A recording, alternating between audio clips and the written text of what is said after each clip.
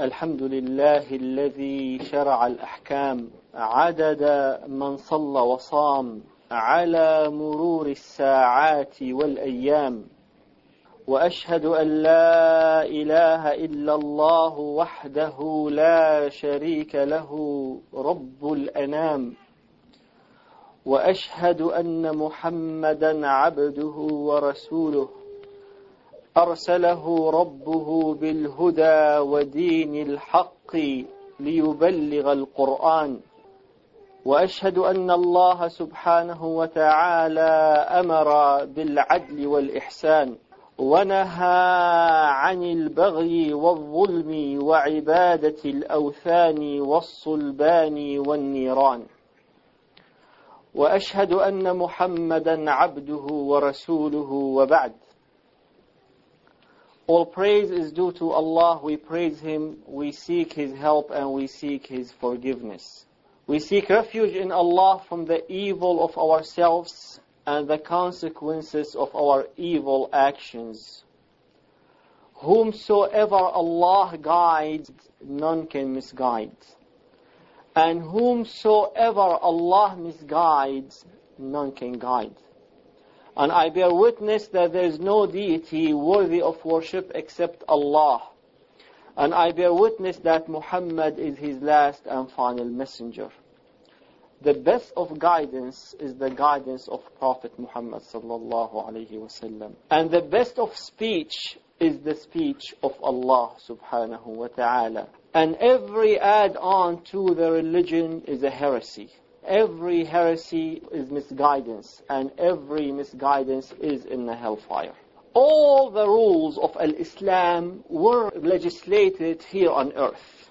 When Allah subhanahu wa ta'ala wants to legislate something for us, Allah subhanahu wa ta'ala will send the angelic messenger, Jibreel, to the human messenger, Prophet Muhammad sallallahu alayhi wa sallam, with the rules and regulations and the instructions that make up the divine guidance to humanity. But when it came to legislating very important rule in Islam, Allah subhanahu wa ta'ala did not send the angelic messenger with that rule, but rather Allah subhanahu wa ta'ala sent the angelic messenger to bring up to him the human messenger.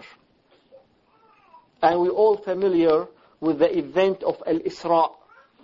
Allah subhanahu wa ta'ala sent the angelic messenger, Jibreel alayhi salam, to the human messenger, Muhammad sallallahu alayhi wa alihi wa sallam. And Jibreel took Muhammad sallallahu alayhi wa sallam up to above the seven skies, to a point that no creation has reached before, to a point where the Prophet sallallahu alaihi wasallam was able to hear the sound of the pens as they are writing on pages. And in that high, very high place, Allah subhanahu wa ta'ala directly legislated for us to do the daily prayers. And they were 50 daily prayers. 50.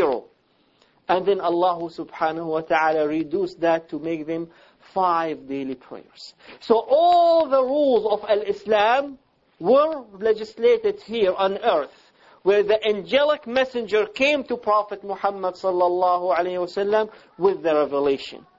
But when it came to the salah, due to its very extreme importance, Allah subhanahu wa ta'ala sent after the human messenger and brought him up to him and gave him the instruction directly for the salah. That shows us the importance of the salah. The salah of immense importance for the believers because of its benefits. And the shaitan always wants to rip us off from the benefits of the salah. Always the shaitan comes to rip us off from the benefits of the salah. In the hadith narrated in Sahih Muslim, the Prophet sallallahu alayhi wa sallam said, إِنَّ الشَّيْطَانَ يَحْضُرُ أَحَدَكُمْ عِنْدَ كُلِّ شَيْءٍ مِّن شَأْنِهِ. The shaitan shows up every time one of you is about to do something that is important. Every time one of us is about to do something that is important, guess who shows up? A shaitan or his friends. The shaitan and his operative. When a person wants to do something of importance, the shaitan shows up to distract, to discourage, to create roadblocks, stumbling blocks, or to implant evil thoughts. He comes to inhibit us from doing those things of importance for ourselves in this life and in the hereafter. And when we are about to enter into salah, guess who's going to show up also to distract us? The shaitan is going to show up at that point. Actually, Prophet Muhammad sallallahu alayhi wa sallam said, when a person enters the salah, the shaitan will come حتى يخطر بين المرء ونفسه يقول اذكر كذا اذكر كذا ما لم يكن يذكر من قبل. When you are about to enter the salah, and when you enter the salah, the shaitan will come so close as if he comes in the middle of a person and his soul. And he tells him, remember this, remember that, remember this. Things that a person was not thinking about beforehand. I'm sure it happens to all of us. It happens. The shaitan comes to us as you are in the salah and try to make you think of things that were not on your mind before. And instead of thinking of Alhamdulillahi Rabbil Alameen, we are thinking of the flat tire.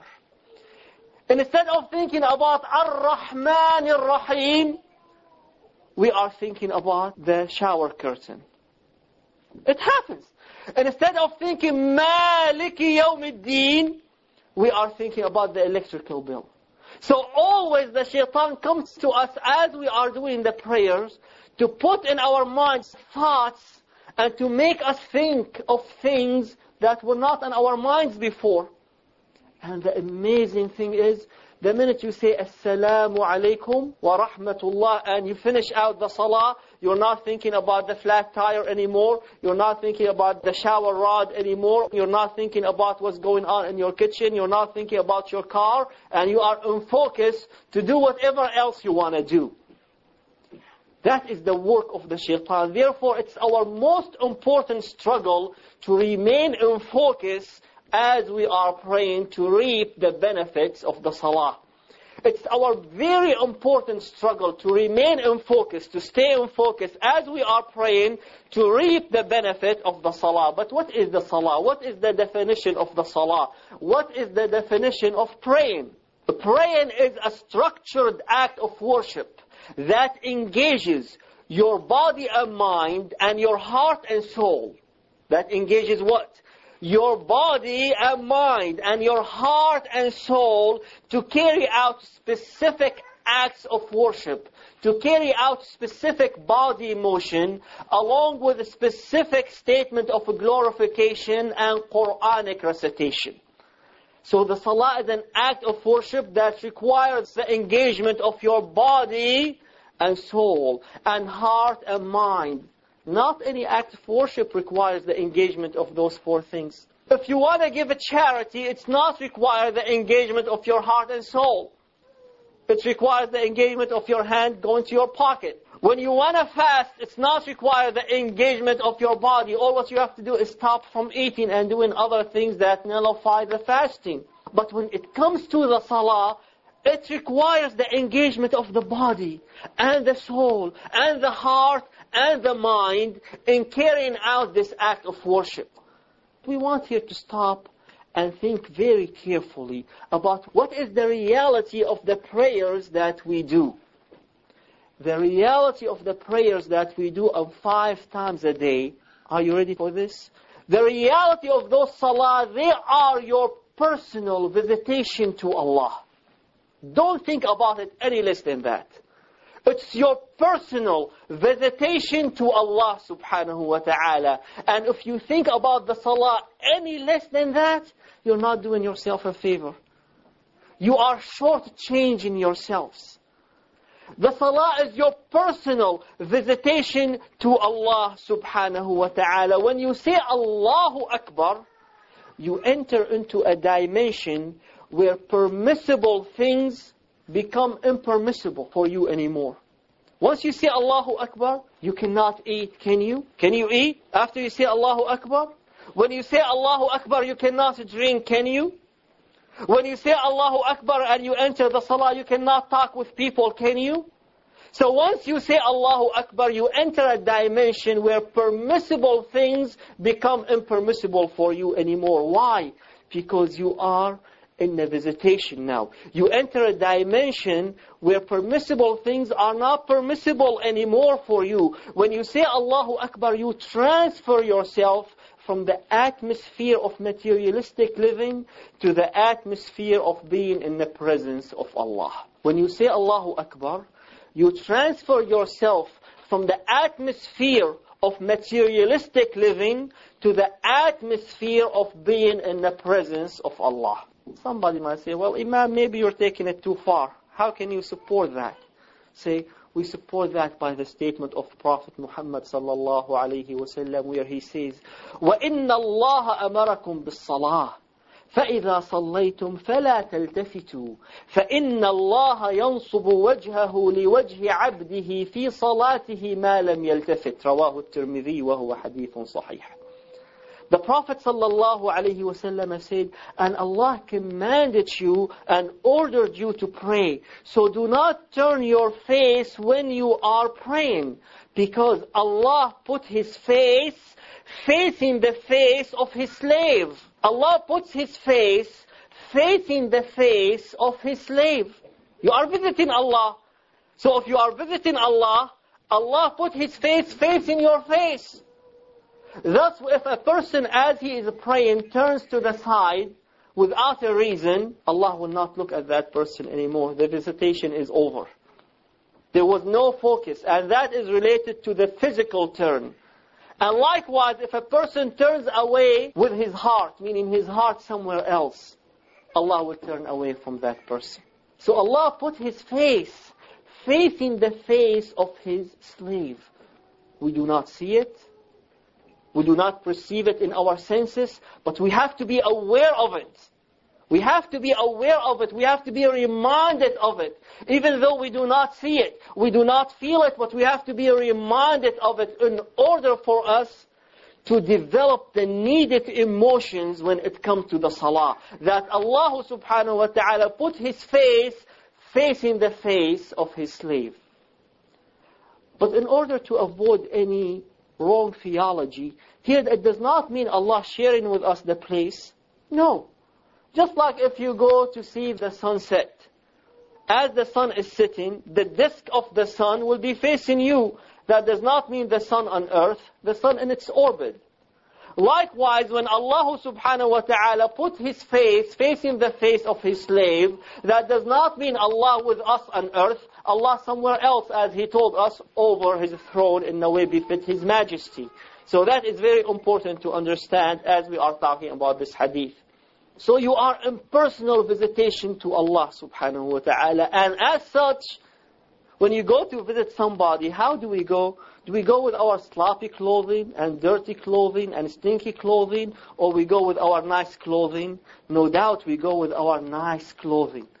And this is what Allah subhanahu wa ta'ala said in the Quran, Ya bani Adam, خُذُوا زِينَتَكُمْ عِنْدَ كُلِّ مَسْجِدٍ. O children of Adam, wear your garment at every place of prostration.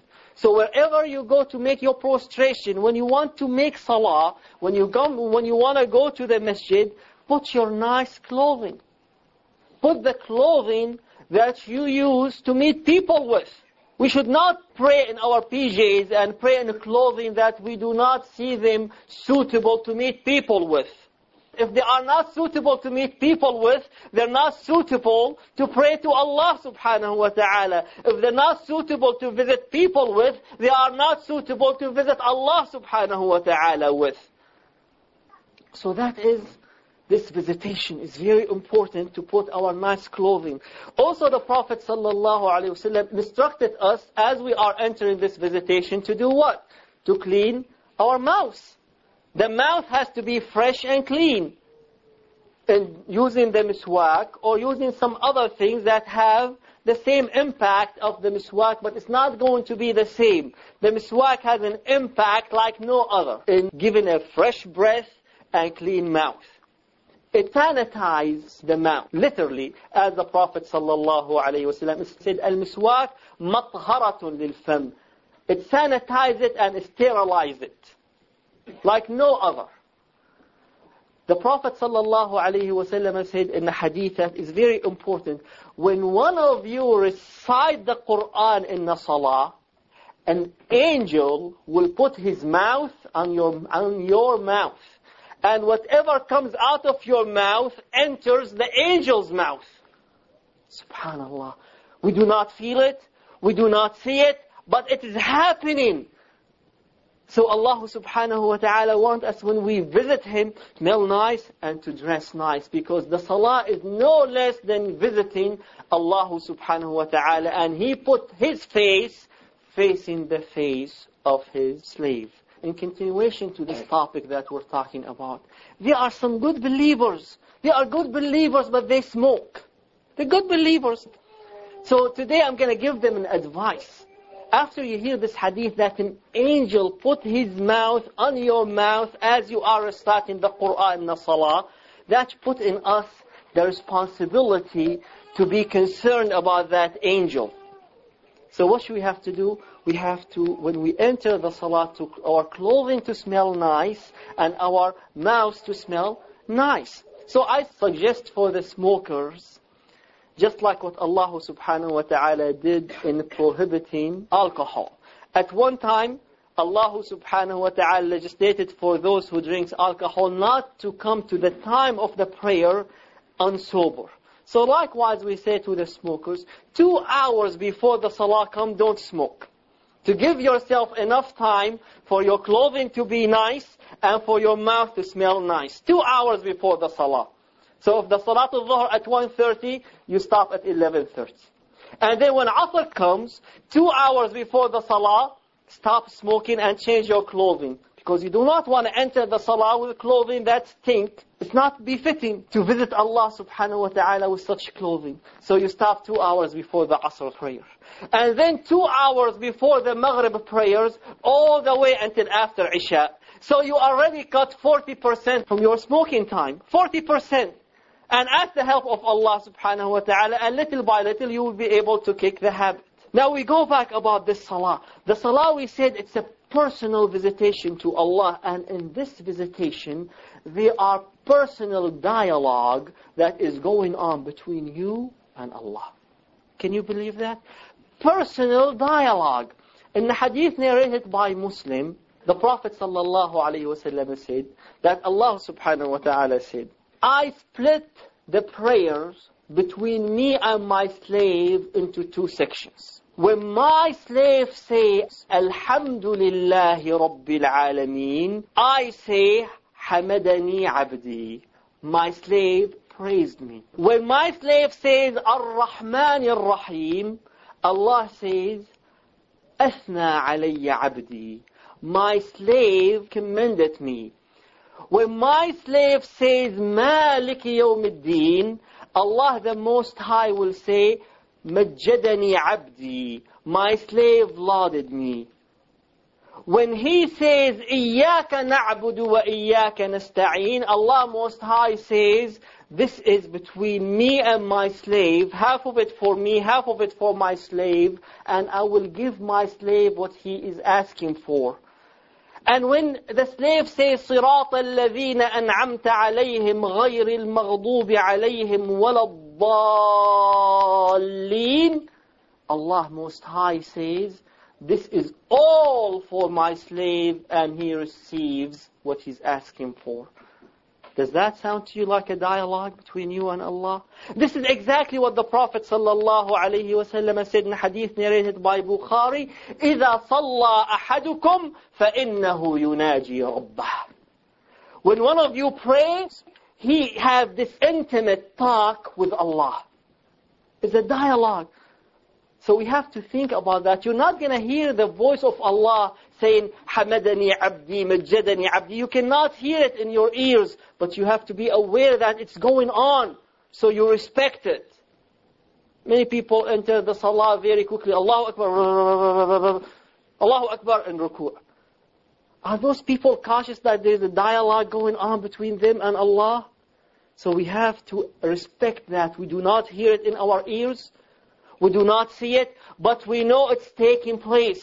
We know that this salah gives us the opportunity to visit Allah subhanahu wa ta'ala and to have this conversation. What do you think will happen to us when we have these feelings going on at all times?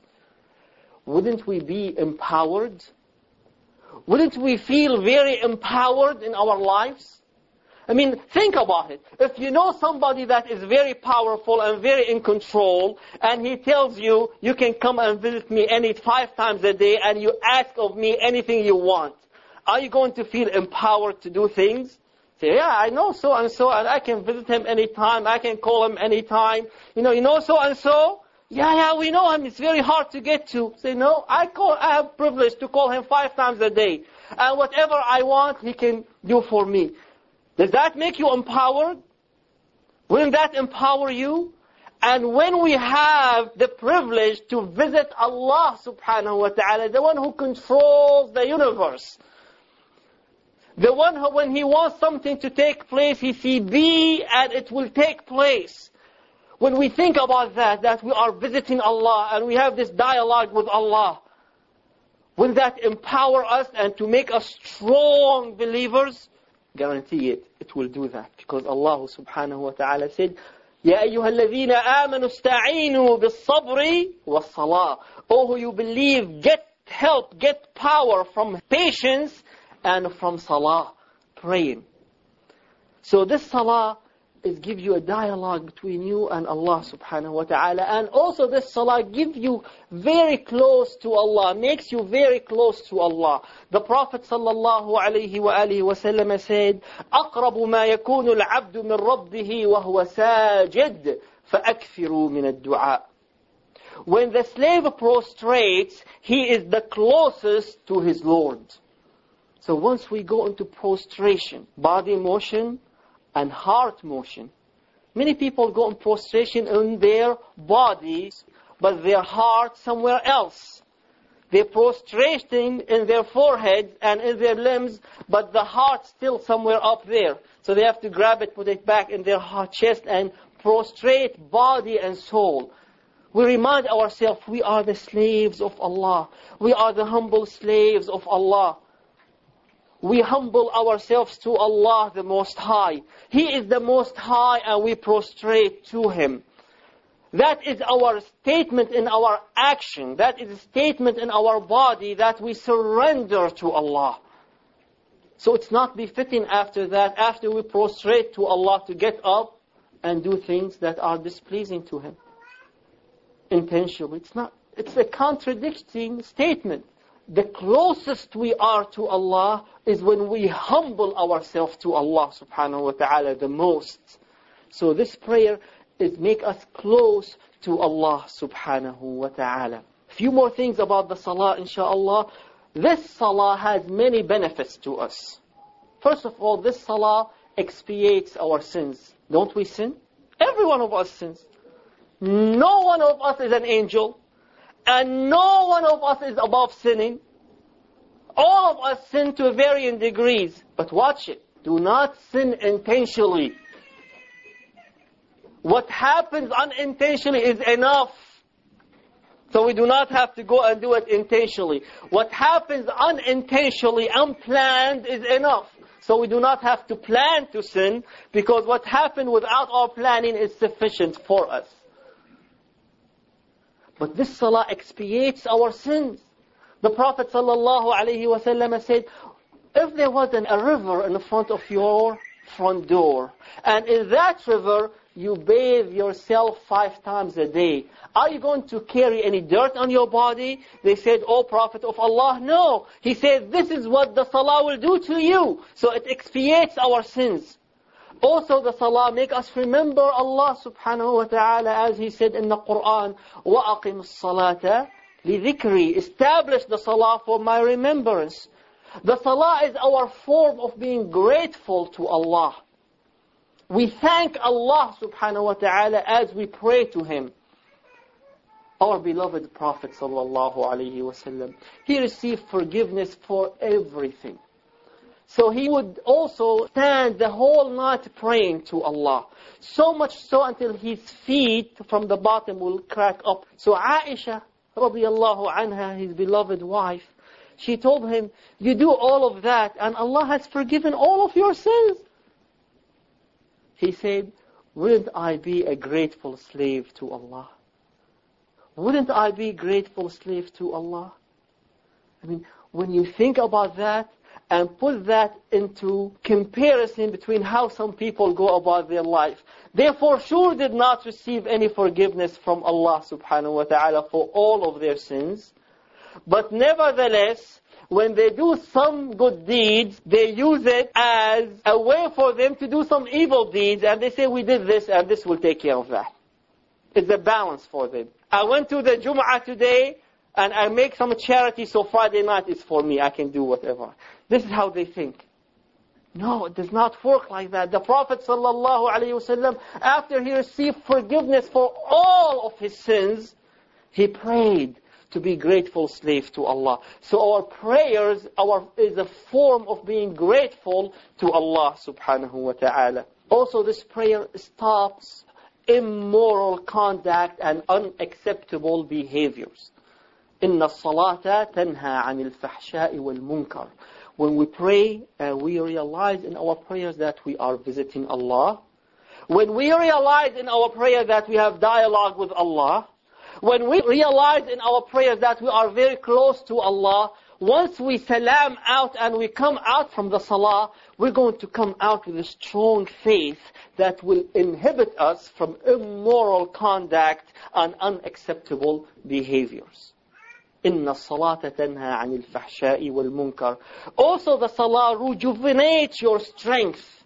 If you feel weak, then what we should do, not to go and take some depressant pills, and people go and do a lot of things when they feel weak and shaky, and they go and take pills here and pills there, and some people smoke and some people do other things. No, we should go to Allah subhanahu wa ta'ala.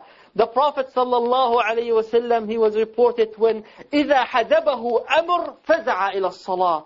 When something came that concerned him, he would go and rush to pray, to get in contact with his Lord. So those are the benefits of the salah. And believe me, ya ikhwan, I remind myself, and I remind you, when we think of our salah as such, it's our personal visit to Allah. As we are visiting Allah, we have this dialogue with Allah. We are the closest to Allah in the salah. We observe the rules and the salah. Then this salah will have an impact in our lives like no others. It will make us and be the tools to transfer us, to make us strong believers. We ask Allah subhanahu wa ta'ala to guide us to that. وصلى الله وسلم وبارك على نبينا محمد.